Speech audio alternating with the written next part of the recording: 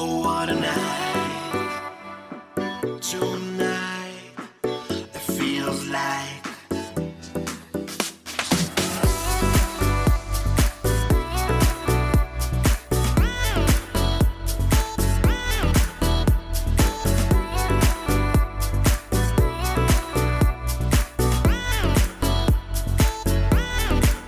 I've got eyes for only you. For Tuesday, the 15th of June, I'm Randy Coure. This is What's Up the Sports podcast. We are live via Facebook. If you are downloading today's episode via your favorite podcatcher, thank you so much for the download. As a big sports fan, I, for one, grew up in a large family that didn't have an affection for soccer. As I became more introduced to the beautiful game, coupled with the emergence of Major League Soccer in North America, soccer is without a doubt one of the top sports in Canada, as well as the United States. Really thrilled to be joined by three guys who are all about the beautiful game, and they are family. First up is cousin John, who shared some memorable matches firsthand in person, not only both MLS Cups where Toronto FC took part in, but the NHL Centennial Classic at BMO Field as well. We found our way in Vegas for a Sharks Golden Knights game. Him and I had about 9 million gallons of beer over the years. John, thank you so much for joining us. Cheers. Good to be here. Next is a cousin who, ironically enough, is known as Beer Man to us. His backyard oasis is the perfect venue to catch the big match. Also, his superb golf game pisses me off a little bit. We have cousin Renee Olson here. Renee, thank you so much for joining me. Thank you for having me. And last and certainly not least, first things first is that John, Renee, and myself, we can be considered the in-laws. Our wives are cousins, and our final panelist is, in fact, their cousin. His blood is at Zuri Blue along with CF Montreal, and he knows his fair share of cricket, which I hope is nil pot as part of Team Sri Lanka. Cousin Dan Kashiati is here also. Dan, how's it going? How about yourself? Thanks. Doing great. Really looking forward to this, guys. Thank you so much for joining me at What's Up Podcast on Facebook and Twitter. So on today's episode, we will be discussing briefly about the Tokyo Olympics, as well as they are going full steam ahead. An NBA All-Star may be seeking out and possibly rewarding a Suns fan who beat up another fan who was cheering the other team. A little CFL and a reunion of sorts with Danny's Montreal Canadiens, that and so much more. So the four of us had discussed of doing an episode for a few weeks, and we had developed a lineup. But of course, the big news to take part of Euro 2020 was the medical emergency involving star Danish striker Christian Eriksen. What hits close to home for us is that Renee is of Danish lineage. He is a Danish citizen. He has been to national matches for his country of Denmark, even worked at Parken Stadium where the Denmark-Finland first round match took place. Renee, I don't really know how to transition to a topic of this magnitude, so I just like to offer you the floor and ask your thoughts of, and afterwards processing what in fact took place involving Eriksen and how this incredible story just hit so close to you. Right. Well, sure, Randy. I'll give you as much insight and my personal feelings on it as I can share. Of course, this Saturday, like you mentioned, the beer tap is flowing in my backyard. We're allowed to have some people over now to watch the game. I have a few local Danish friends and a friend that owns the biggest soccer pub here in Guelph, who is glad to have opened this weekend as well, the Fat Duck. But he took some time out because he's a Welsh guy and his team had just played and came over to watch the game, and had a few friends back there. And of course, there's a lot of high expectations for Denmark. They're definitely, along with Italy, some of the best betting money is laid on both Italy and Denmark in this Euro. Some good money's been laid on those teams, I know. And I would be remiss to say if I hadn't put a few shekels on Denmark myself. So, but yeah, I follow all the qualifying games as much as I can. It's certainly much easier to watch them now and than it used to be. And so I had some friends over. Game was going, Denmark was controlling the game. I do have to say I'm not a big fan of when players dive and fall over, and I will guiltily say that when Eriksen went down initially, and I saw it from the distance, I thought maybe he just was pretending he got nudged in the back a bit, and I yelled, "Get up, Christian," because that's not really his style. And then you could see almost right away him laying there motionless with his eyes wide open, and I got to say, I'm usually not a guy that is without words, and I was pretty speechless for quite a while.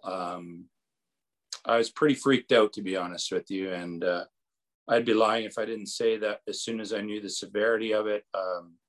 Me and my friends that were watching the game together, I said to him, he's dead. Like, that was the first instinct, and then, of course, you just saw them trying to revive him, and the defib brought out, and I certainly thought the worst. My wife wasn't home at the time and came home before we knew anything other than he had been stretchered off, and my wife walked into the backyard to say hello to everybody, and I went and greeted her, and she looked at me instantly and just said, "What's wrong?" She could just tell with the look on my face that. She goes, "You look like you're in shock." And I said, "Well, I think Christian Eriksen may have died on the field." And even when they had stretchered him off and the blankets were up, I still did not at that moment feel confident that he was alive. And I certainly did fear the worst, and certainly shed a few tears in that. Like, it hit pretty hard home. You had mentioned that I worked at the soccer stadium over there. My cousin, who is the director of operations, we'd been talking a lot leading up to the game this week and communicating. And I had actually put in my request. I had asked him to send me a Christian Eriksen and Schmeichel jersey, as I couldn't get them over here. And I phoned him while the medical emergency was happening, and just, to get his vibe and his feeling over there. And I think we were all just in shock. And I got to just say, thank God that he's alive, and echo so many of the sentiments that all the soccer community has shared on Facebook with posting what they've posted about Kasper Schmeichel and Simon Kjær, our captain. Like, just the way that whole situation unfolded and was reacted to in the most extremely professional manner. And I think just Denmark as a people, I think this is the best commentary I can make. Denmark as a people are known to be the happiest people in the world. It's one of the best countries in the world to live in. And I think all of Denmark could be proud of the way that our team handled that moment. And just, as terrible a moment as it was, there was a lot of just great humanity in it, and that supersedes the game. So I think that's really what I take from it. And I'm just so proud to be a Danish guy. Yeah. No, yeah, and the composure that they had, and you mentioned Kjær, and I think it was Schmeichel who brought Eriksen's partner and was trying to be that person of strength as the situation was going down. And it takes that takes a lot of strength, especially for something that was so unexpected. And Right. One thing I was kind of curious about, Renee, is that this was against Finland. Scandinavian, and I could imagine that there is quite a rivalry, not only in terms of sports, but in terms of perhaps a lot more, being such a geographic and such a, what I assume is a very close relationship for a number of things. And it seemed that the Finnish team had a level of composure as well. And this was their first Euro match in their federation's history. Yeah. How would you describe the rivalry, whether it's soccer, hockey, else and other things? The level of competition, not only between Finland but the rest of Scandinavia. Yeah, so I would say, like, if Denmark has an arch rival in Scandinavia, it would be Sweden. And I would say, like, that's not just for soccer and for sport. Like, I'm from a border community, like bordered by a short ferry ride over, or a ride over the bridge into Sweden. And the rivalry's more with Sweden. The Danes don't overly like Swedes, and the Swedes don't overly like Danes. I don't think that that's so true with the rest of Scandinavia, with Iceland and Norway and Finland. I think Denmark, because they're starting to get, they're starting to produce some stronger hockey players that we're starting to, maybe obviously geographically would play the most against Sweden and Finland. But I don't know. It didn't seem like, as soon as that moment hit, there was no sense of rivalry. I think it was just about humanity and community. And I think the Finns have to be totally commended, the way that they handled it. Like, there's just no sense of that in this moment for me at all. It was just a very human moment, I think, from every aspect. John, correct me if I'm wrong, but I seem to recall a Toronto FC Academy player having to retire in his late teens or early 20s because of a heart issue. Yep. You could only imagine what kind of testing and medical testing that these athletes have to go to, whether it be soccer or any sort of athletic competition. And this happened on perhaps one of the grandest stage of all. And if Christian Eriksen was playing pickup with his friends, you could only imagine that the result wouldn't be the same, would be a lot different.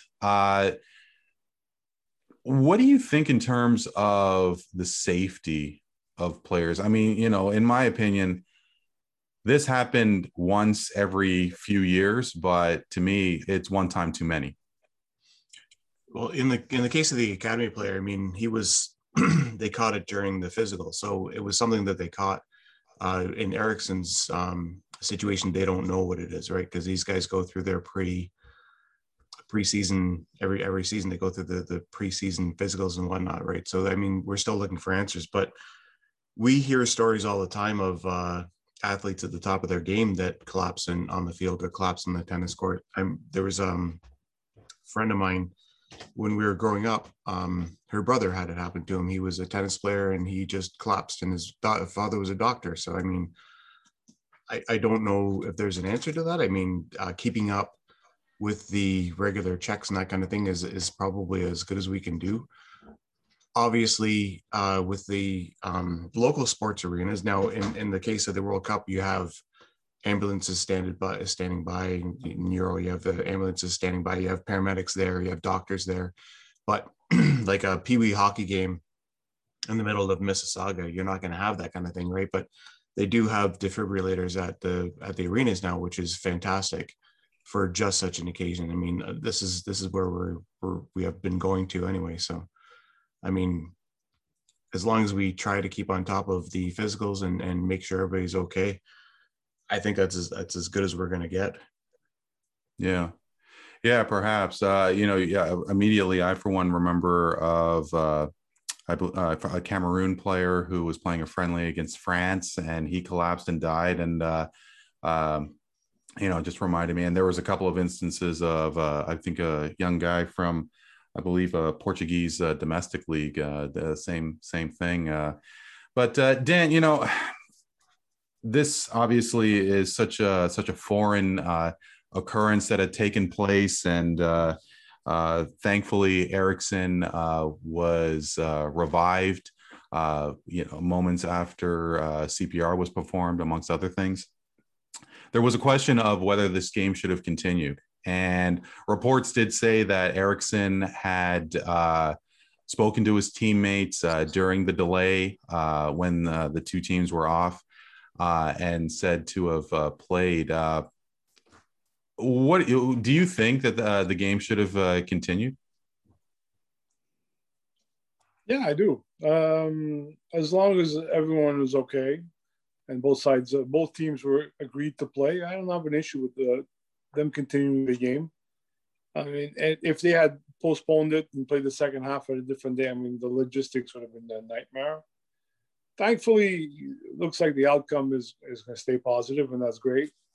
I mean, if it had gone the other way, it would have probably been a different story. But I mean, I think it set Denmark at a disadvantage because their emotions were right through the roof when that happened. You saw players crying on the field. Coaches were, obviously worried. It takes them out of the game, and it's difficult to say. I mean, yes, the game should have continued. I mean, for Denmark, they put themselves at a disadvantage to continue playing that day. That's what I feel. Yeah. Well, guys, I mean, hey, it's been quite a start to the Euro tournament, and it's if you want to tie it into the last 15 months, it's just another reminder to take each day as an opportunity. And yeah, thankfully, Christian Eriksson appears to be doing okay, and more importantly, that he does seem to will be making a full recovery. So in the end, that seems to be the most important part. So to that, guys, we are here to discuss a little footy, and the European Championships is something that is obviously viewed all across the world in terms of its importance, in terms of its level of competition. And Dan, as somebody who is following Azzurri Blu, Italy, of course, has an incredible World Cup history. They did win Euro back in 1968, but they have, other than making a finals appearance, they haven't won Euro in over 50 years. What does winning a European Championship could mean for the Italian national side? Well, it'll bring back a sense of pride. Calcio is sport in Italy. Soccer is sport. I mean, the word's interchangeable. So when your identity is based on soccer, on sport, I mean, to achieve winning the Euro, it would solidify Italy's place in the world. And when it comes to culture, it's an important thing for the sense of the country moving forward after this pandemic. I think it gives us a focal point where they can feel pride, and it's almost too big to put into words. I mean, as a Canadian, you could say, oh, maybe the Canada Cup or the World Series of Hockey, but I mean, it's not the same thing. I mean, and, top to bottom, everyone is a soccer expert in Italy. If you start at 2 years old until you get to hit the grave, it's like it's your life, right? You follow your team and you follow your country, and so to be able to win, I mean, it would feel right. So as I mentioned in the beginning, I started dating Dan's cousin the year after Italy won World Cup 2006. And ironically enough, I was in Little Italy here in Toronto when that final match took place against France, when the penalties took place. And I could only imagine the insanity within my wife and her family, and when Italy won World Cup 2006. Back to Euro though, and Renee, obviously, Euro has just gained so much popularity over the past 10, 15 years, dare I say, especially here in North America.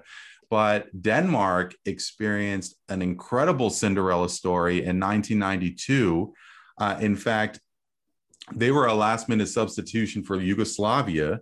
And for somebody who wasn't a big soccer fan in those days, it just seems like this is made for the movies. For those who aren't aware of what happened, describe what happened in 1992 and how Denmark, a team who was once eliminated to first take part in this competition, end up winning Euro. Yeah, it really is. It is a Cinderella crazy story. You couldn't write it. They go.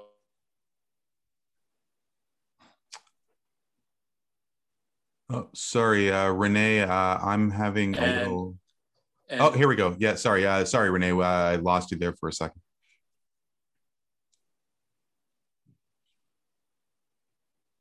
Did you lose me there, Randy? Or no, I think we're good. Sorry about that, Renee. The joy of technology. It's great to see. Yeah. Please, sorry. Go ahead. So just to put it in perspective, the tournament this year has been expanded to have 24 teams in it, right? And back in Euro 92, it was a tournament with 8 teams in it. So the only way you got into the Euros was if you won your group. So they had 8 qualifying groups, and you had to win your group to get in. And so Denmark was a second place group in a group that was won by Yugoslavia. Yugoslavia had a civil war, and 10 days before the tournament, they ousted them. And so the Danish team, many of them actually on like vacationing together. Some of them were in the Canary Islands, like they were vacation. They were on the beach. And some players, that's the way they found out together, a bunch of them as teammates. I think a number of them were together. And they said, you're in. Yugoslavia's out, you're in. Now, I think, that was on the radar. So I don't think it was a complete shock to the Danish Football Federation or the players, but it was on their radar. So anyways, 10 days later, they find out. They all get called back to a quick training camp. The very best player for Denmark was one of the best players in the world at that time, Michael Laudrup, played for some great club teams. He didn't get on with the coach at all. And so our best player actually said no. So he didn't even go, but his brother, Brian Laudrup, did. And, the coach called them in, and basically the speech was, guys, we got nothing to lose. We can go and play all 3 of our group games and lose 5-0. And we still got to play, and you got to play in the Euros. So they lost. They drew their first game with England in the group stage. Second game was their arch rival Sweden, which they lost to. Sweden was the host. Sweden won 1-0, and then miraculously we beat France in the third game to sneak in to the semifinals. Played the Dutch in the semifinals. Went in penalties. Schmeichel made a great save diving to his bottom left, and we scored all 5 of our goals and got to the finals. I think one of the best stories I heard from one of the players was Brian Laudrup was saying that one of the German players who he's was friends from his club team with basically reached out to him before the game, kind of to wish him well, but said, hey, let's switch jerseys after the game. Laudrup went on to say, the guy was just talking like it was a foregone conclusion that Germany was going to win. And he went on to say that, a lot of the Dutch players in the tunnel leading out to that game, like, were almost giving Denmark their condolences before the game started. Which is why it's the beautiful game, and anybody can win a game of football. So, and we beat Germany in the final. Like it's too unbelievable to be true, yet it is. Yeah, just amazing. Amazing story. And as mentioned, like I personally only started to get into soccer, at a very minor level during World Cup '94, and when EA Sports had the great FIFA '94 video game. But I do remember Cameroon 1990. Like you think of Iceland when they came out of nowhere to do so well in Euro 2016, and Leicester City in terms of a domestic league sense, where they came out of nowhere to win the Premier League. Denmark won Euro at a time where it wasn't on the radar here, especially in Canada. If it was 2021, where they were the last minute substitution, do you think that Denmark would have been a sentimental favorite going forward? Because look, I mean, John himself has an Iceland soccer jersey on. I would have cheered for them. Yeah, Yeah, absolutely. Yeah. Yeah.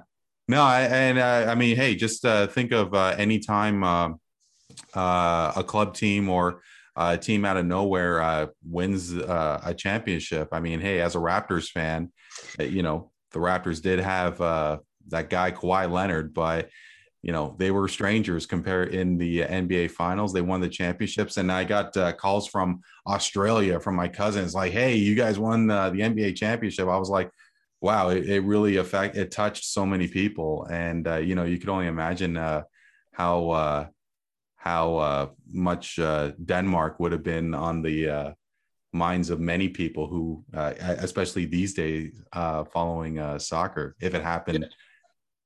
For sure. Ago. I mean, the whole social media aspect of it. I think Denmark would have garnered as much attention as like you said, John's wearing the Iceland jersey. I think I don't think it's too dissimilar, other than Denmark's a country of 5 million and Iceland's a country of 300,000. Like, I mean, both stories, it's just too good to be true. And that's why you gotta love sports. Yeah. Yeah, for sure. John, I consider our path to being soccer fans are somewhat similar.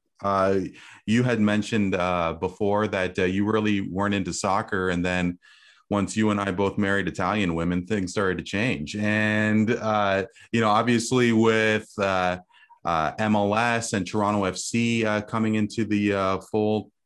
And if I remember correctly, I thought I heard you saying that you were watching Uruguayan third division soccer. And I think you were talking to it with John, and I'm like, with Dan. And I'm like, okay, I like soccer a lot, but you are way too intense. But, if this was 20, 25 years ago, how would you would you be surprised to see the growth of soccer, especially how it is today from where it was 3 decades ago? Well, okay. So growing up, a lot of my friends played soccer on rec teams. I mean, in the summer, you always saw them with their cleats and their shin pads off to soccer. They'd be going off, and they couldn't play hide and seek because they had to play their soccer games. And this is like, when they're 6, 7 years old, 10, 11 years old goes on, and then they start dropping off. And then I hardly knew anybody that played hockey. Like everybody I knew played soccer, but only until like 12 years old. After 12 years old, there seemed to be a gap. And then you'd pick it up again when you're older and you'd play like beer leagues and that kind of stuff. But so like seeing it now, I am kind of surprised, but I think it's about time, because really it's the most accessible sport. All you need is a ball and a pair of shoes. You don't need boots. You don't need cleats. All you need is a ball. You can make a net out of, a goalpost. You can put two coats down. We've all done it in grade school growing up. We all put the nets down, the coats down for the net. So realistically, I mean, there shouldn't have been this gap that we're starting to fill now. And if you look at the reasons why we're starting, like finally Toronto FC, Toronto finally has a successful soccer franchise. Like Montreal's had one for a lot longer than we have. Sorry, Dan. Wow, and that must have taken a lot out of you, because I gotta give that one to Dan. But I mean, like realistically, they do have the history. We're new. We started the Blizzard a number of times. We tried many different times to get something going. But the market in Toronto is such that if you're not playing at the very highest level you can, if your team isn't in the very highest level of the league that it can be, then they're not going to follow, right? So if you have like a USL team, they're going to, but there's MLS. It's a higher league, so they're not going to follow the USL team. So once we got an MLS team, which is like the highest North American league, sure, then there's success. So in part, it's due to the fact that Toronto FC is in existence, but it's also the accessibility of the games. I mean, with the amount you can get them anywhere, you get, like, I can watch soccer at any time during the day, like especially with platforms like One Soccer and beIN Sports. I mean, like, turn on the TV, like they're premium channels, yeah, but like in the case of beIN, but you can watch a soccer game anytime. And like One Soccer does all the Canadian national teams now, and that's fantastic. I mean, no one wanted them, they stepped up, so you get the visibility there. And a lot of the newer generation is going away from, they don't sit and watch a cable channel, they don't tune the TV over to a channel, right? They watch it on their phone, they watch it on their tablet or something. So they need something that's going to be in that streaming kind of platform.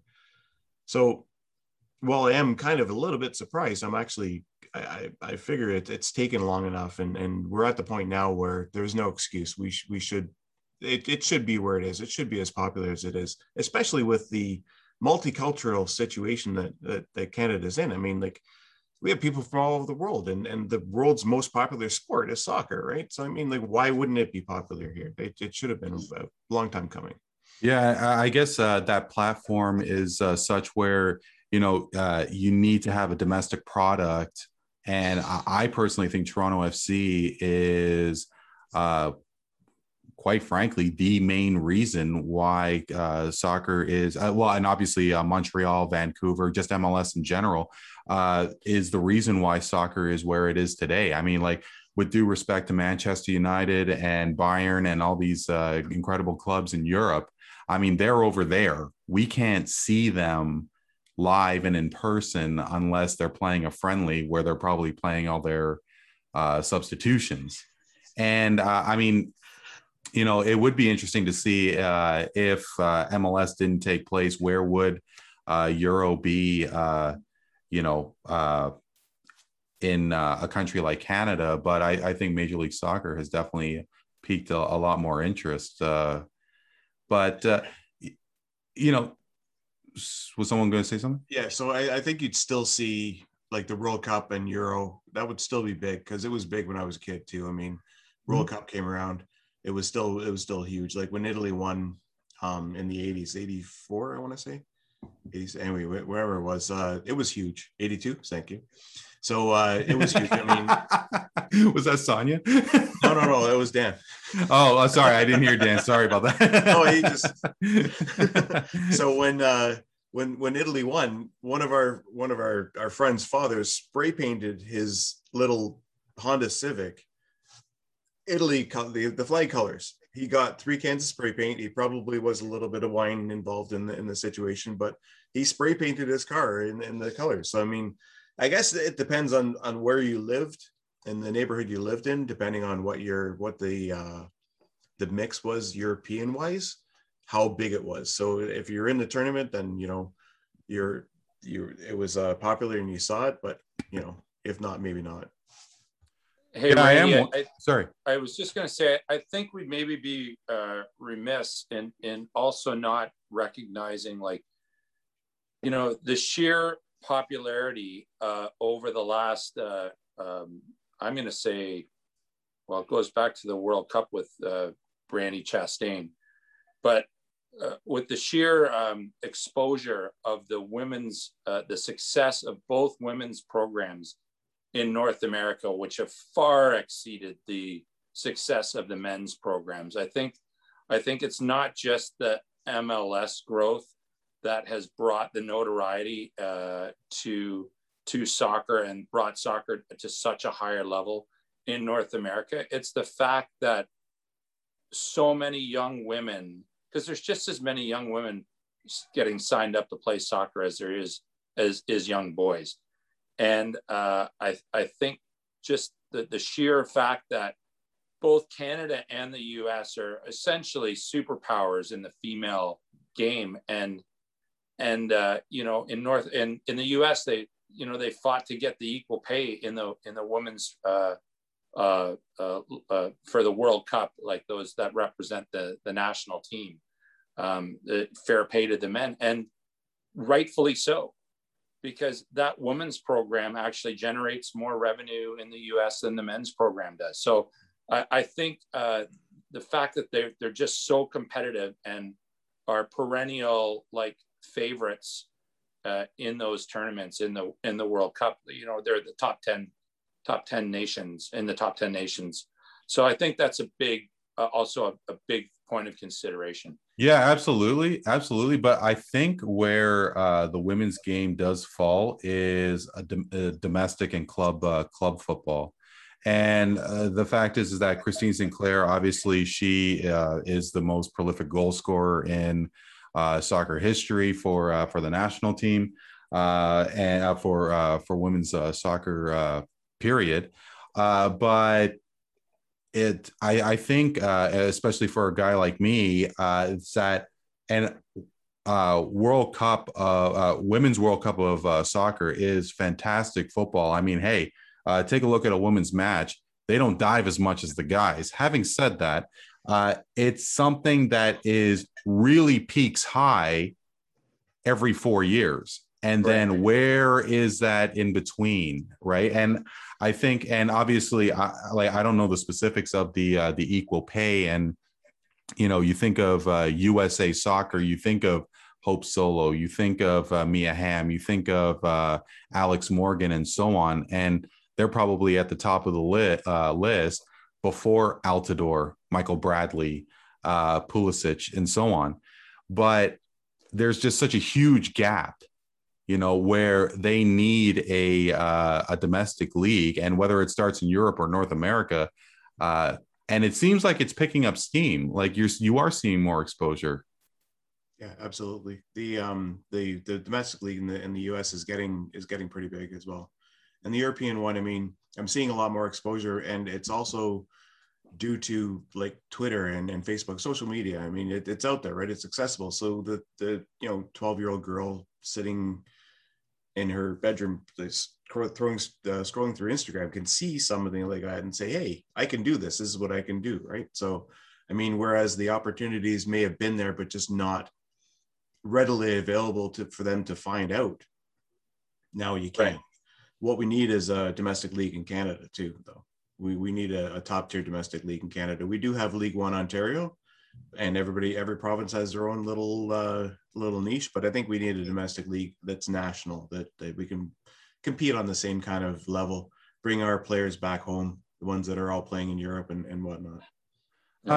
Danny, this is a question that really didn't prepare you with, but I'd love to hear your thoughts with regards to let's say that a women's league does develop more. Well, there is one already.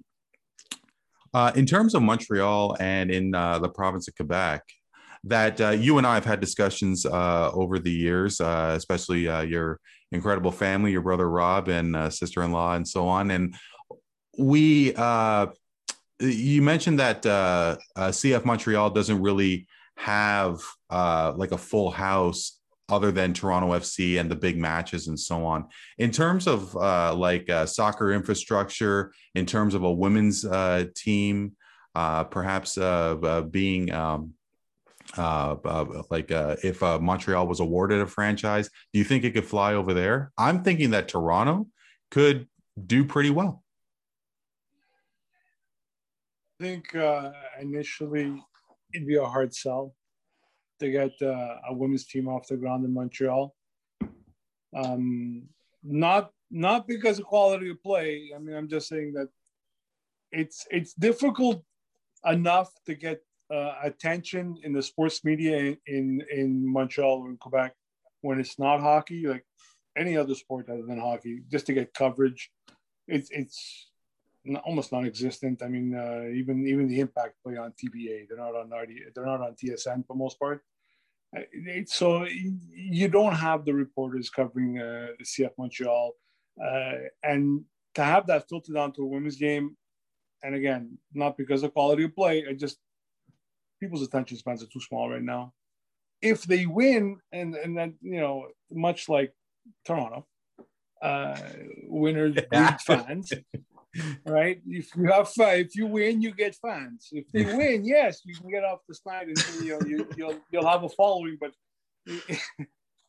is it how long is it gonna last? And the women's league for a national women's league, I think it's on the agenda for CanPL, or if the rumors could be believed, eventually, and that'd be great. I mean, more people playing the sport, the more popular it becomes, and that's fantastic. Do I see it happening soon? No. Do I see it happening eventually? Yeah, it will. But there are a lot of quality leagues. The NWSL is in the States. I think they're on CBS, and I think the end of last season they carried a few games on the national network. They had good ratings. I mean, comparable to MLS games. And that's great. I mean, but you have Canadians playing in Europe, you have Canadians playing in France and in England, which is fantastic. And personally, I always love that when I see Canadians playing abroad. So it's the best thing in the world. I love it. I love when they go out and get experience playing in other European leagues. And if that helps the women's game in Canada, it helps us become a better a world power. That's great. I mean, listen. How many people know that Canada played the Czech Republic yesterday at 3:00 in the afternoon? Right. It was on. Okay, it's on One Soccer, but I mean, which is not all the power to them. I have a subscription. I watched the game. No, I didn't watch the game. I was working.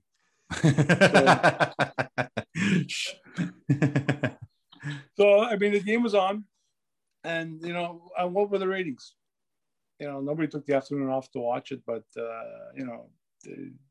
come to the East End of Montreal and everyone's going to be watching Italy play the next game, regardless of what time they're playing, right? No, everybody's calling in sick. Everybody's got a dentist appointment.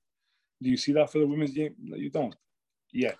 Well, and, you bring up a good point and John alluded to it before, and that these big matches, national matches and CONCACAF matches are on internet subscription and these premium channels and so on. And a guy like me, listen, I love soccer, but it's how many is it worth spending X amount of dollars a month to watch one match? And John is saying yes. Please elaborate. I mean, realistically, it's the only place you can get it, and the thing is that the networks didn't bid on it. So, no. What are you going to do? You gotta go with the One Soccers, but at the end of the day, sorry, go ahead, Dan. Sorry, I was saying, thankfully someone stepped up and bought the rights. Exactly. Thankfully. Yeah. I was tired of watching the games on these jinky little illegal streams. Yeah. No. Exactly. But at the end of the day, this is how we're going to be consuming media 10 years from now. So you're not gonna have your TV channels anymore. That's a thing of the past. We have to embrace our new digital overlords. Well, I mean, how do you know, John? I mean, it's not like you work in the satellite television industry. Or no, I do. But obviously, it definitely does seem to be getting to that point, and is Canada Soccer thinking outside the box and thinking that far ahead, perhaps. But maybe I'm just so much of a traditionalist, and I still need to get junk like this that you see behind you, the Washington Bullets NBA banner behind me. It's not that. You can keep doing that. Just give up your weekly McDonald's. That's all you got to do. That's a good point. One McDonald's meal will pay for your one soccer subscription. One Big Mac meal. Big Macs are pretty good. I'm not gonna lie, but yeah, you're right. I mean, like One soccer is $80 for the year. For the year. For the year, $80. Honest to God, and if you watch soccer in Canada and you want to watch the Gold Cup this year and you want to watch Canada play Haiti in 15 minutes from now, well, you're going to get yourself your one soccer subscription. And the quality, by the way, I got the game on. Yeah, no. Hey, enjoy. Let us know if Canada scores. All right. No, the quality is excellent, and the commentators are good. You know, it's good soccer discussion. That's the thing. It's good quality. Well, to that, guys, and we could definitely see pretty much every match out there, whether it be traditional television or internet subscription. But of course, it's been a while since a legitimate soccer match has been played in this country since the pandemic. Of course, CF Montreal has not been playing in Montreal in over a year. Same with Toronto. Same with Vancouver. And obviously, this European Championships were supposed to take place last year, but because of the coronavirus pandemic, things got delayed. Dan, to you first. How excited were you to see Euro compared to other years where, there were no pandemics, there were no isolation, physical distancing wasn't a thing. When Euro got postponed leading up the weeks before to the European Championships, did it feel the same to you? When it got postponed last year, I said, yeah, that sounds like the right decision. I mean, that's fine. There were bigger things to deal with. To see it being played this year, that's cool. I mean, and it's kind of weird. It's a little less important for me this year than it would have been last year. If there was no pandemic and they went ahead and they had 2020, it's you kind of get a different perspective on life nowadays, right? Work from home. It's become the norm, and everyone stay home and they don't go out, and it's not as important. It's fun. I mean, I'll definitely watch games. I watched plenty of games, and I'll continue to watch it now. But maybe it's not as important as it used to be right now. Maybe because it's the opening round, so we'll wait for the quarters and the semis and see what happens. Renee, how about you? I mean, this is, if I'm not mistaken, this is the first time that Denmark is hosting a Euro match. I mean, a lot has happened over the past 15 months, but with regards to this new format where 11 countries were going to be hosting matches, Denmark being one of them, was it the same sense of excitement from previous years leading up to a European Championship? Yeah, for me, absolutely. Especially as a Danish person and as a fan of the Danish team, for sure it was. I was just as excited. I was bummed that it didn't happen last year. I agree. I echo.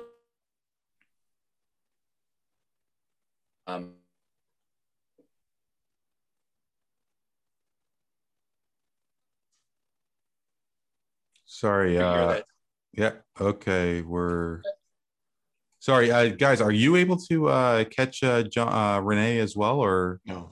Renee dropped out there. Oh, I dropped out. I apologize. Sorry. Okay. Yeah. Sorry. So super stoked. I was really excited for it to come around. Being a fan of the Danish team. I mean, we're not always there. So, right. So the fact that we were in and the fact that we were hosting was a big deal. One of my, as we talked about earlier, I worked in that stadium for 3 months. I cut the grass. Like, I worked on that pitch. So for me, it was just super exciting to see that stadium that I'm familiar with. It was one of my big kind of, I don't want to say fears, but I would have been really bummed if Denmark, because of the pandemic and making adjustments, or maybe one of the places that they moved it out of just logistically to make it, and I would have got it, but I still would have been bummed about it. So just as excited as I have been for any other tournament for sure. Yeah. And I mean, John, we have seen the Euro Championships being held in multiple countries, World Cup as well. 2002, Japan, Korea had matches in their respective countries. This was planned that 11 countries were going to host the championships before the pandemic began. Do you like this format where an Azerbaijan is hosting matches and a Bucharest, Romania, and Copenhagen, and it's spread out the way that it has? I think it would matter more to me if I was in one of the countries. I mean, watching from afar, it really doesn't make a difference because I'm watching the game. I don't get a sense of being there.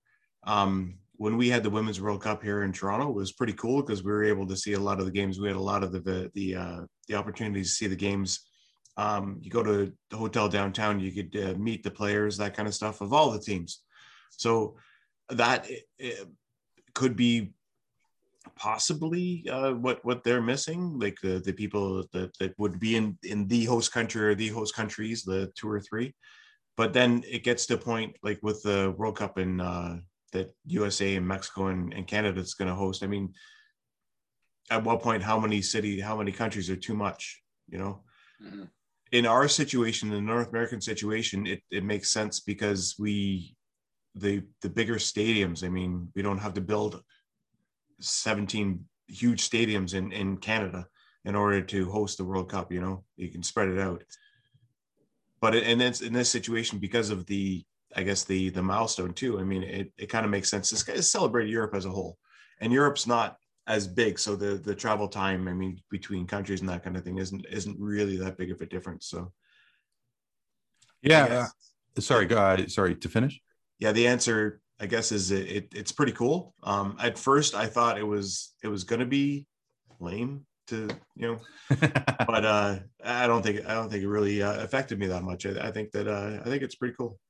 I mean, I saw the facility in Baku, and it's like, man, if Canada even had a stadium that looked even close to that, come on.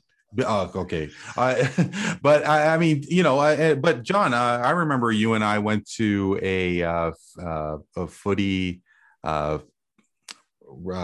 discussion there with a couple of top soccer commentators, and I brought up the fact that Toronto doesn't need an 80,000 seat stadium. I mean Montreal, I mean, they have a 60,000 plus stadium, which was for the 76 Olympics, but Toronto FC will not be able to host a 60,000 plus venue for their matches. Like, I mean, Montreal, they did have a couple of matches, especially in the beginning of MLS seasons. I don't know, Dan, if they still do that, where the beginning of each MLS season is in Olympic Stadium.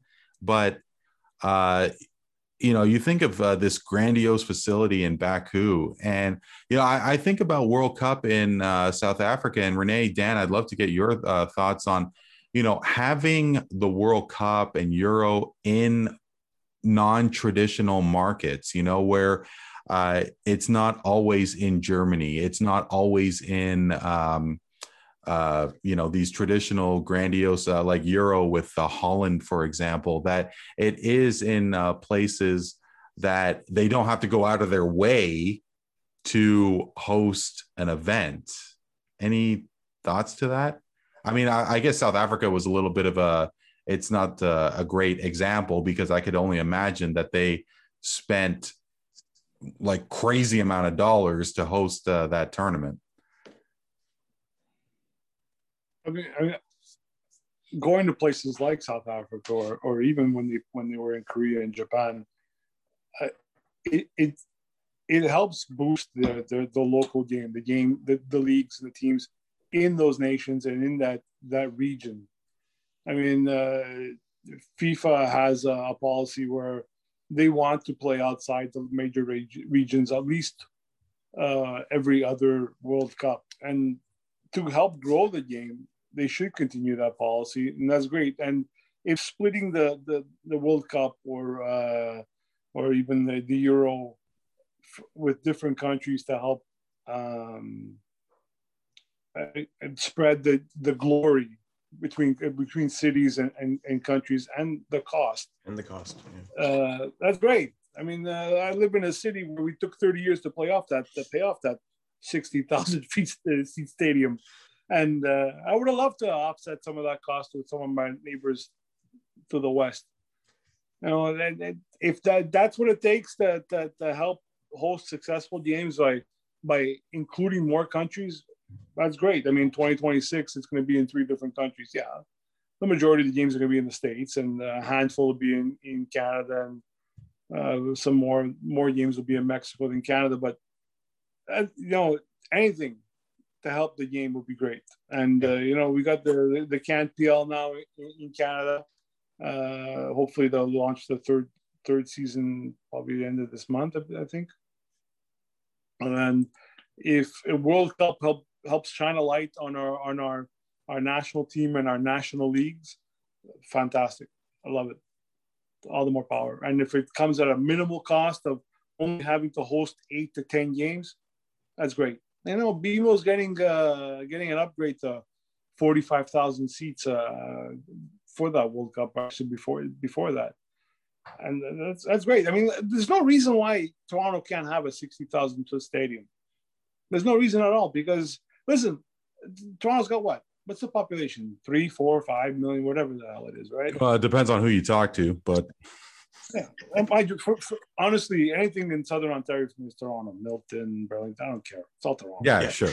But, GTA. so, I mean, you could put what's the population of London? 12, 15 million? How many teams they got there, right? Yeah. You know, on any given Saturday, how many home games have been played in London? And they're all full. Yep. Yeah, I know, but I mean, like, it is such a different mindset, though. It's such a different dynamic where, you know, you take a look at the Blue Jays, for example, the Expos when, you know, because I can only imagine that at some point that the Expos are going to return, that it's not the NFL. You know, you're not going to get 70,000 people going to a sporting event continuously like they do in Europe when it comes to their domestic leagues and Chelsea and, you know, Manchester United and all these people. You know, Toronto, let's say they even, or Montreal, whoever, if they even get an NFL team, are we supposed to build a $1 billion stadium so Team X can play 9 games a year? Yeah. Yes, you are. So, but I mean, you know, maybe they might be able to get it. Sorry, Danny, go ahead. I have a problem with public money being used to build these giant stadiums. Yeah. I you know, again, being from Montreal, my tax dollars should not be spent on building a stadium. I'm sorry, just the way it is. But I understand the economics of it. Like, if you build the stadium, right, you have construction jobs, and those jobs generate more income, and they'll pay income taxes, and they'll go out and they'll buy money and generate sales. I get it, right? And I get these jobs that come along with building a stadium. I still have a problem with it. I mean, the billionaires, owners being given $1 billion stadium, I got a problem. Anyway. To your point, in Europe, I mean, you tell Chelsea and Liverpool, and they have these giant crowds, and they got 100 years on the MLS, right? Mm-hmm. Yeah. Oh yeah. Yeah. Where's the CF Montreal, and where are the Whitecaps, and where is TFC going to be in another generation? Right? Give them a generation. Give them 2 generations. Have those teams become more ingrained into the fabric of what a family is. Like, you know, I don't watch the NFL. I have a DAZN membership. I don't watch the NFL. I don't care about it, right? I watch soccer. There are a lot of people like me who don't watch football, and the popularity of football beyond the NFL and the hype and the hyperbole, NFL, it's going to start diminishing. You know, I mean, more guys end up like, you know, with CTE or, you know, I wouldn't, if I had a son who wanted to play football, I'd tell him no, you're not playing football. Sorry. Well, I mean, you could even say that to hockey as well. I'm sorry. Like, Yeah, I think that when it comes to brain injuries in hockey, it is no different than football. yeah. I'm sure it's underreported. I'm sure it is, but it's underdiagnosed. But I mean, a kid's got a concussion. A player's got a concussion. I'm sorry, I don't want to see a guy on John Tavares, for example. I don't want to see it. I don't want to see it. I'm sorry. That's just the way it is. I mean, I know it happens in soccer too, but the full contact sports, I don't know, maybe because as I get older, I just don't want to see guys on the field, knocked out. Sorry, not gonna happen. It's not funny anymore. It's not fun to watch the guy get up anymore. I don't cheer my team when they knock a guy out because with a big hit. I don't. Right. When Tavares went down, I wasn't happy. It's just that type of thing. And watching the NFL, for me, the popularity is going to diminish. And as the popularity of the NFL diminishes, other sports are going to increase. And then give it 2 generations or so, and yeah, that's a long way off. Sure. You're going to have 30, 40,000 people in the stadium, 50,000, as long as you're winning, obviously, because if you have 30 years of futility or 50 plus years of not winning the cup, eventually you're gonna, your time diminish. Well, way to tie that in, Danny. Little needle there. Do you? I've thought about this 100 times, just like any other sports fan. But do you honestly think that the NFL will lose steam even 4 generations from now? At some point. You think so, Renee? What are your thoughts? Yeah. I think moms are smarter, dads are smarter, and we know too much about concussions and injuries. And there's going to be less and less kids allowed to play. I just think that it's going to, I agree with Dan. I don't want to see concussions, like the Christian Eriksen incident. Like, they kept the camera on him way too long. Yeah. It should have been off instantly. Yep. The fact that we were able to see him being chest compressions and the defib, I don't want to see it. Go to commercial. I agree wholeheartedly with Dan. Like John Tavares, we shouldn't have been able to see his knees buckle. No. When he tried to get up. We're getting smarter. Yeah, and I'm an NFL fan. I'm an NFL fan, but I think it'll diminish. Yeah, because I was watching breakfast television here in Toronto the day after the Tavares injury, and they specifically did not show the impact when Tavares hit Perry's leg, and I thought it was a changing of the times, and I was really blown away when I was really surprised that the television producers showed Eriksen as much as they did. It's even, dare I say it, even with regards to real life situations, you think about the terrorism issue in London, Ontario, just even naming a suspect, that person who I don't want to bring up, just giving that kind of exposure when exposure is not warranted. And it's just something that I definitely think, forget about 2-4 generations from now, but the next generation, maybe even 5 years from now, where media will be more, responsible in terms of what they actually do show their viewers and their listeners and their readers. But we are completely getting off topic, but this is a fantastic discussion, and I am really, really enjoying this. In terms of responsibility and so on, guys, the Tokyo Olympics are scheduled to go full steam ahead. And obviously the Olympics were supposed to be held in 2020. It was postponed because of the pandemic. And the IOC is saying that, they're still going to proceed. John, how about to you? Do you think that's the right move, especially with the pandemic still going on? I don't know exactly what the situation is in Tokyo, but we have seen where the bubble works, right? So you keep everybody under the bubble and everybody stays safe. No fans. All the athletes are kind of, together. They're all isolating from everybody else. It only works if like on a smaller scale. The Olympics is a pretty big scale. So I'm sure there is the possibility that it would be fine. I don't think it's the right decision. I think they should delay it. Put it to next year, have it coincide with the same time as the Winter Olympics. I don't think it's going to be a bad thing because there are two different times of the year. Just lets everybody get out of this pandemic. I mean, we don't need it as a distraction as much as we would have last year.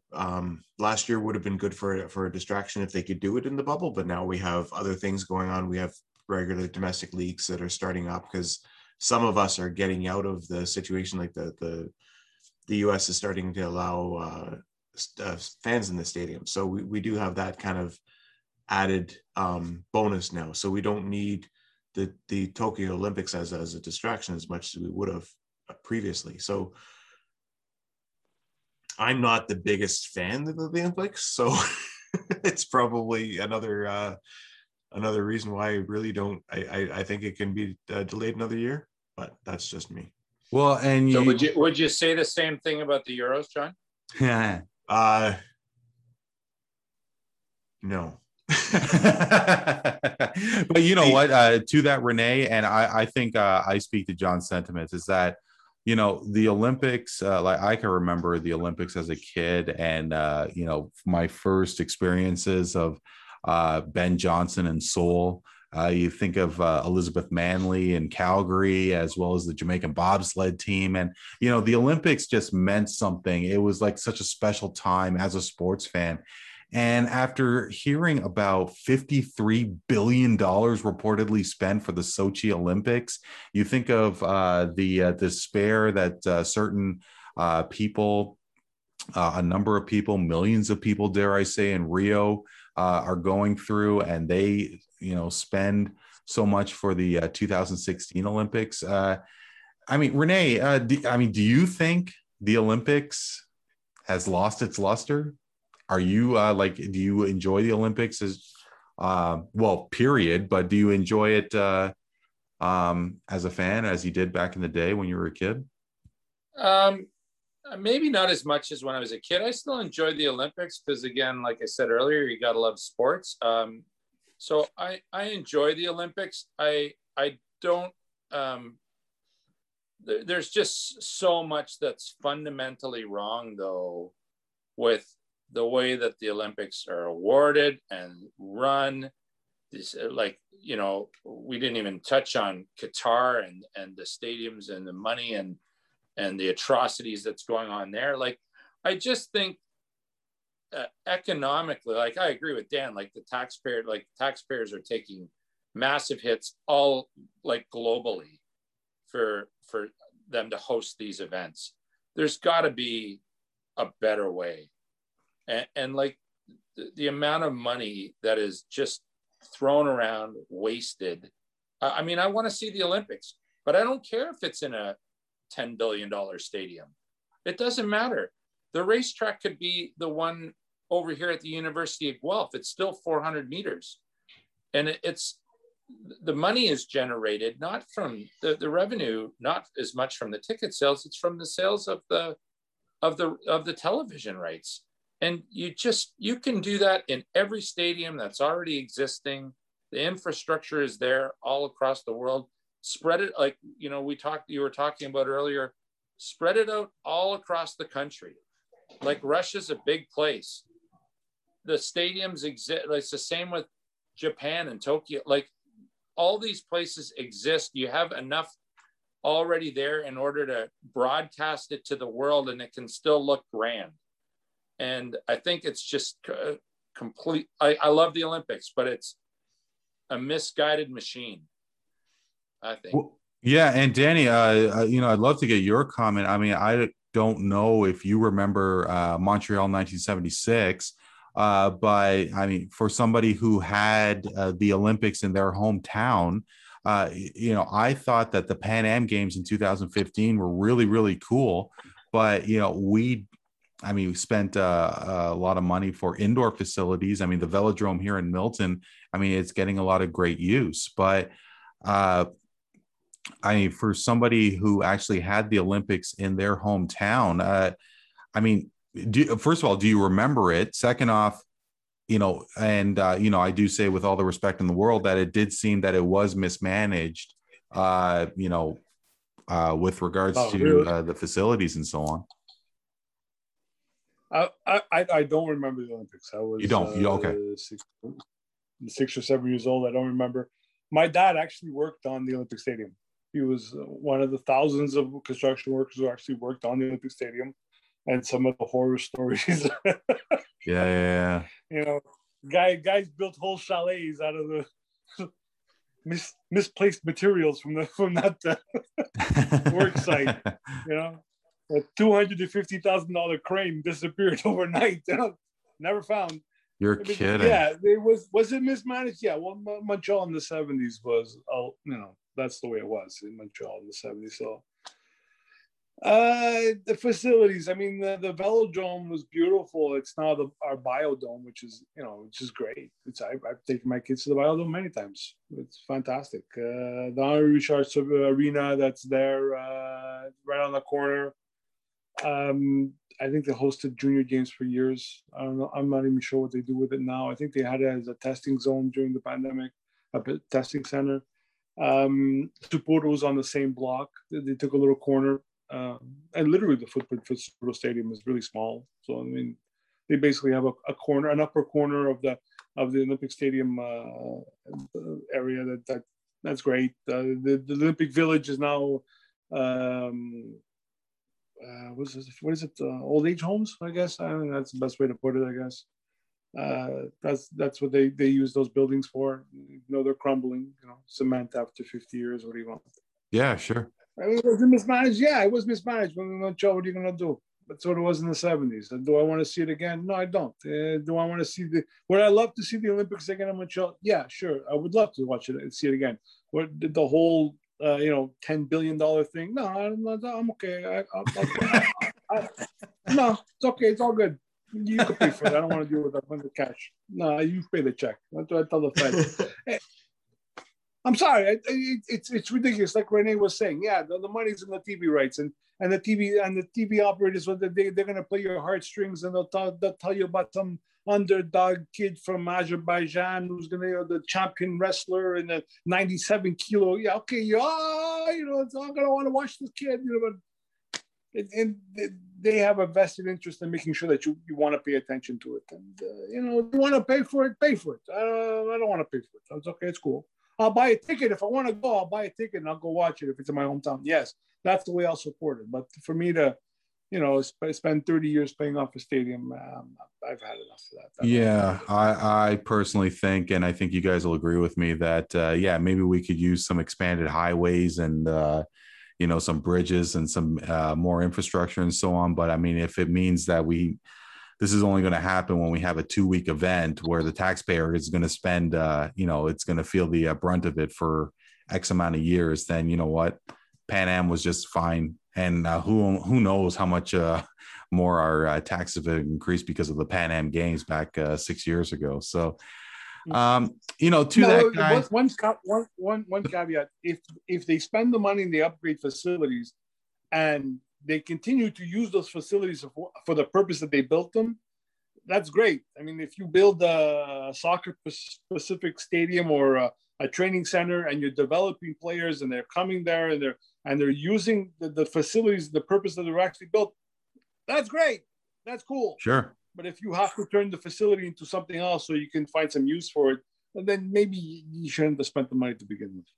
Well, and just to like piggyback on that, Randy, just real quickly, like you were talking about like multiple cities hosting and multiple countries hosting. Like if Toronto's hosting the Olympic Games and we don't have a velodrome or whatever, and they have one in New York City, just go do the cycling in New York City. Like there's got to be easier ways to do these kind of things logistically without spending the big outlay of cash. And who cares if it's the Canada Olympics and they go to New York it just doesn't matter.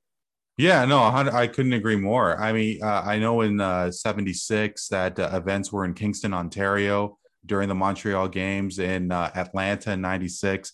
There were events in Kentucky.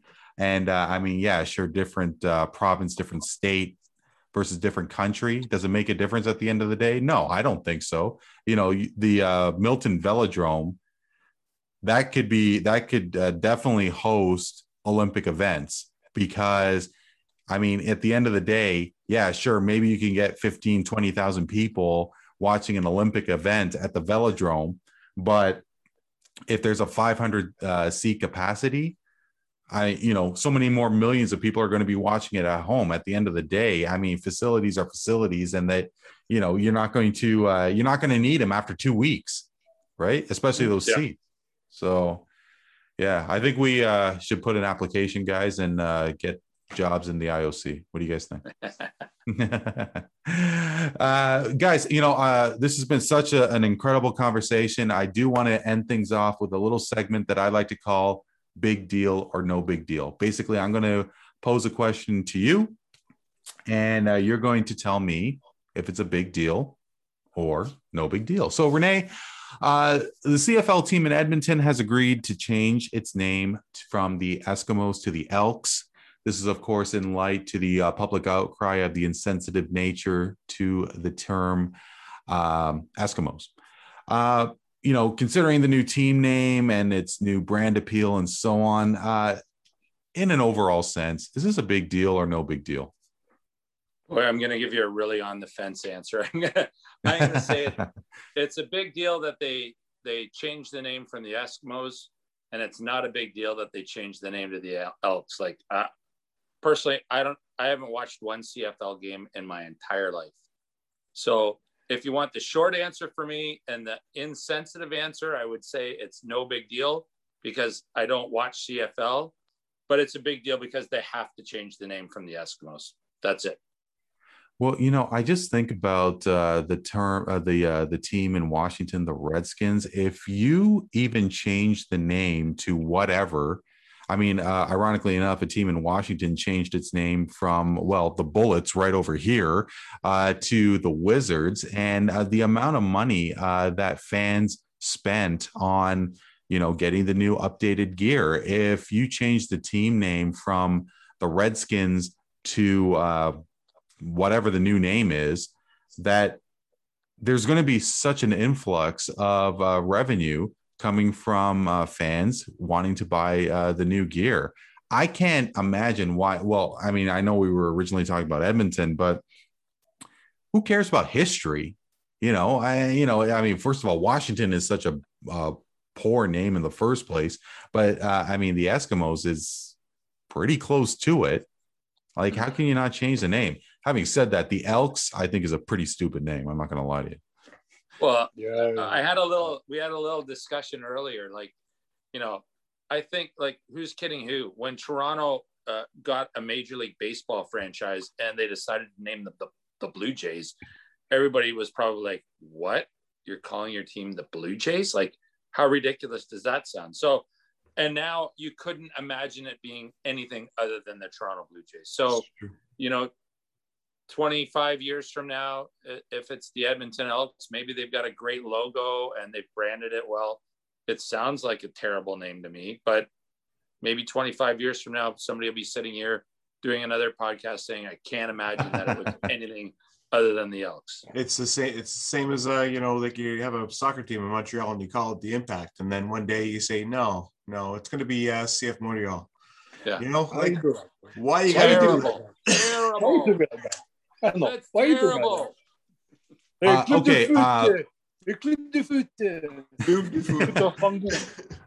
I'm not gonna lie, I actually do like the rebrand.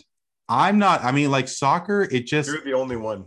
No, but I mean, like, look at all these cherished football clubs in Europe, Manchester United, Leicester City. I mean, Bolton may be called the Wanderers, but I mean, Liverpool, their pseudo nickname is the Reds. But Toronto FC, there's no gimmicky team name like the Raptors or the Canadians or so on. Like, now, to me, the team in Montreal actually sounds like a football team, like a soccer team. I actually like it. I think it's great.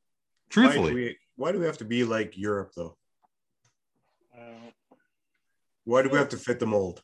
I Why mean, can't we be different? You know? Well, we do have soccer playoffs over here, so we are It's true. different. yeah. And very quickly, guys, I got to show you. So we were talking about CFL football. Does anybody remember this helmet?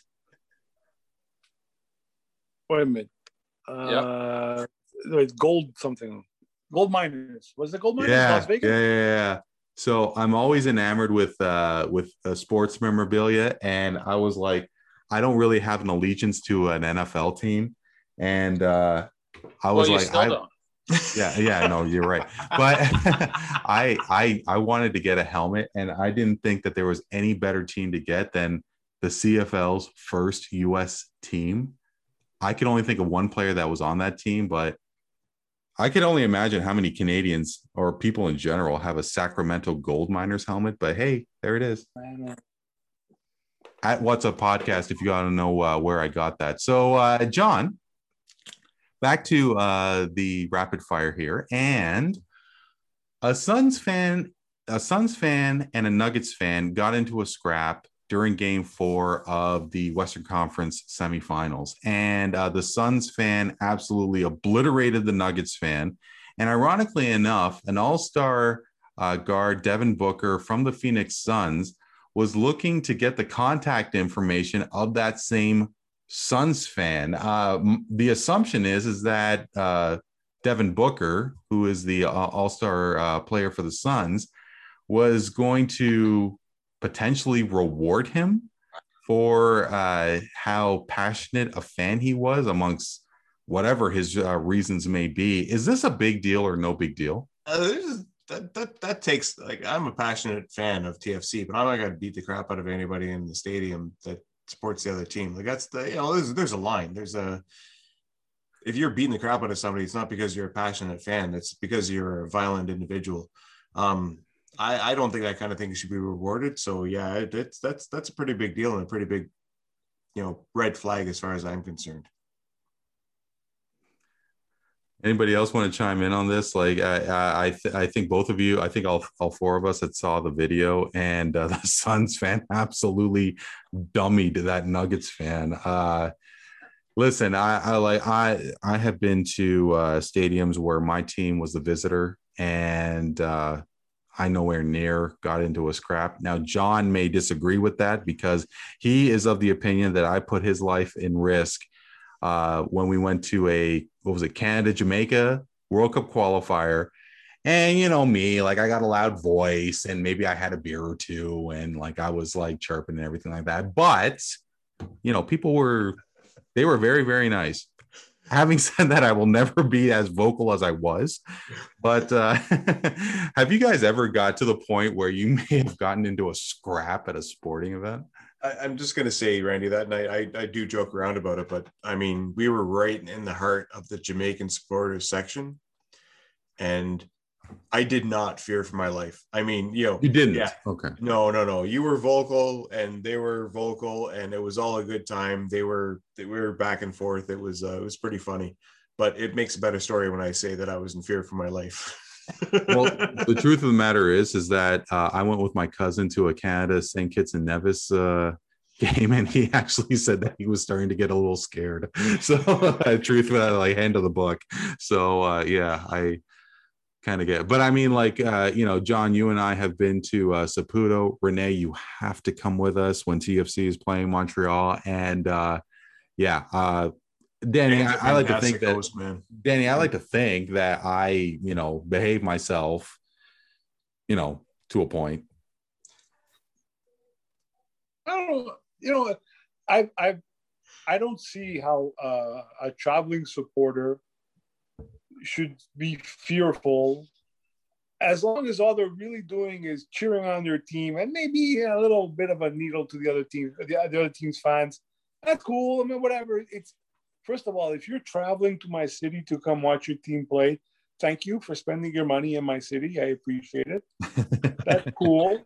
You get a little extra leeway when you say nasty things about my team. I won't have a problem with it. You're spending your money that you earned in my city. That's cool. That's great. You come to my stadium and you buy my beer. Well, our beer. No problem. That's cool. Buy our overpriced hot dogs and our sausages, and that's no problem. That's good. Get your porchetta sandwich for $12. That's cool. Spend your cash. You can say what you want. I mean, I saw the fight, and it's a little excessive. I don't know, man. Unless there was a physical altercation before that. You know what? You're a bunch of idiots. I'm sorry. I'm gonna go support my team by throwing some fists. Get the fuck out of here. Watch the team's on the court. Watch the game on the court. You know, no, 100%. Yeah, and I just enjoy going to Saputo so much. Like a couple of my buddies, another guy who's a TFC season C holder, and he has never been to Montreal for a game, and it's just such great atmosphere. Like, I mean, look, there is a level of decency that a visitor should have. I'm not going to be saying shit about Quebec or talking so lowly of people in Montreal, Quebec, and French Canadians and so on. But I mean, there is a line that is definitely visible. Don't cross the line. It's supposed to be sports. It's supposed to be fun. Have a couple of drinks. Cheer for your squad. I gotta tell you a quick story. I remember one time you came to Montreal. May have been I think maybe the first time you came. It was in October. It was the last game of the season. Yeah, Drogba was on the team. You were sitting right behind me, and you were like, you wanted to go to the washroom. We wanted to get a beer or something. I don't know what it was. And you were like, you think I'll be okay? Like, who's gonna bother you? Well, no. In my defense, I did have to go to the can, and you and your brother, who are both about 6'3", 200 plus pounds, both of you came because you didn't trust the Montreal fans. Like, let's call a spade here, okay? Because you were like, we're not gonna let you go to the washroom by yourself. You did say that. Well, no, I did not. You did. You did. I swear. I believe Dan. Get out of here. Well, no one's gonna bother you. I mean, honestly, God. I mean, unless you every step up the ramp, you're talking shit. No one's gonna. I don't know. I'll be honest with you. I mean, I don't understand people taking sport that seriously. Yeah, cheer your team. Yes, enjoy your team's victory and the triumph when you beat the Maple Leafs again in 7 games, and you should enjoy that. That's the great part. Are you going to talk crap because they can't win a playoff series in 17 years? Once in a while, bring it up. I mean, you don't need to talk about it all the time, right? Hey, Randy, I would say, getting back to your initial question on the big deal or not a big deal, though, I got to tell you, if I'm the Suns organization, that's a big deal. Like, you got to reel your all-star player in. Like, I'm sure he got the what for by the higher-ups hours after that came out, or if not minutes after. Like, how stupid can you be? What are you doing reaching out to this, somebody like that's beat up a fan? It's ridiculous. And it just shows you, like, what a PR nightmare. I'm sure 2/3 of the players are on your team that just don't have the wherewithal to know to just be quiet. Yeah. You do make a valid point. And there is a level of cancel culture that does exist in today's day and age, where people have to be so vanilla, even though their voices are that much more enhanced because of social media and so on. But you're promoting fighting, and that doesn't appear to be a good thing. So So finally, former Canadians great Patrick Roy has appeared to have mended fences with, of all people, Mario Tremblay, his former coach. Hard to believe it was 26 years ago when Patrick Roy played his final game in Montreal. Of course, it was an infamous night where he let up as many as 9 goals in a game where a lot of people think that he should have been relieved a lot earlier. And of course, that was the final game of his storied career with the Montreal Canadiens. He did have some very choice words from Mario Tremblay. Apparently, they didn't speak for a number of years, but recently they appeared in an Uber Eats commercial and played a round of golf together. It seems all is well between Camp Roy and Camp Tremblay. Dan, is this a big deal or no big deal? I'll say only this: money heals all wounds. You get paid enough, and all of a sudden everything's okay. And it's just, who cares? 26 years ago, who cares? Honestly, the big deal? No, I don't care. You know, I can only imagine though, Dan, that do you think a guy like Watt, like you can only imagine that night when he suited up for that game against Detroit, he wasn't thinking that, it was going to be his last game as a Canadian. He wasn't thinking that he wanted to leave Montreal. All of a sudden, snap of a finger, he wants out. And yeah, sure, he won a couple of cups with Colorado, but you could only imagine that he must have wanted to stay with the Canadiens. I don't know. Look, we've all had bad days at work. We've all had days at work where we just go there and then we just were dog shit the entire day. No matter what you try to do, you just can't get it done, right? You're having a terrible day. I'm not quitting my job just because I had a bad day. I get up the next day, try it again, do better. It's okay. For him to say, I'm never going to play for the Habs again because he had one bad game, I'm sure somewhere in the back of his mind there's a kernel.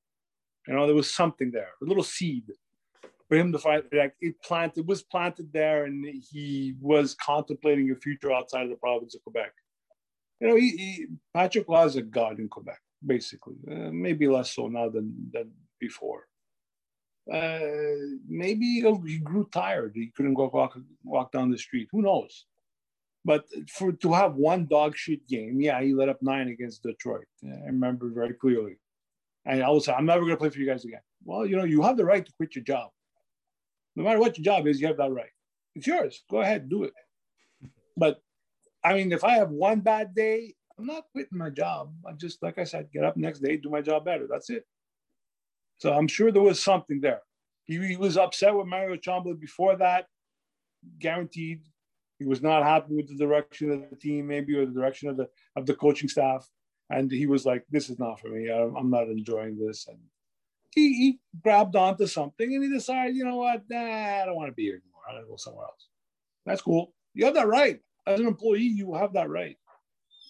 And basically, that's what, professional sport players have that right, like every other job.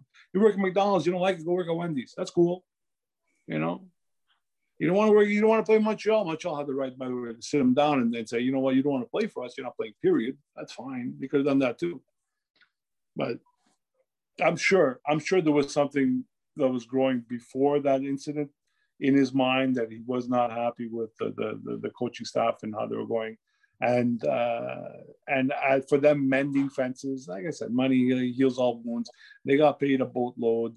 Uber Eats is actually quite brilliant, I think, for Quebec to have those two on the screen together. And I think after a while, as you grow older, you kind of stop hating the same things that you hated. You kind of grow up a little, and I think that's what's happening. The two guys probably in their 60s now.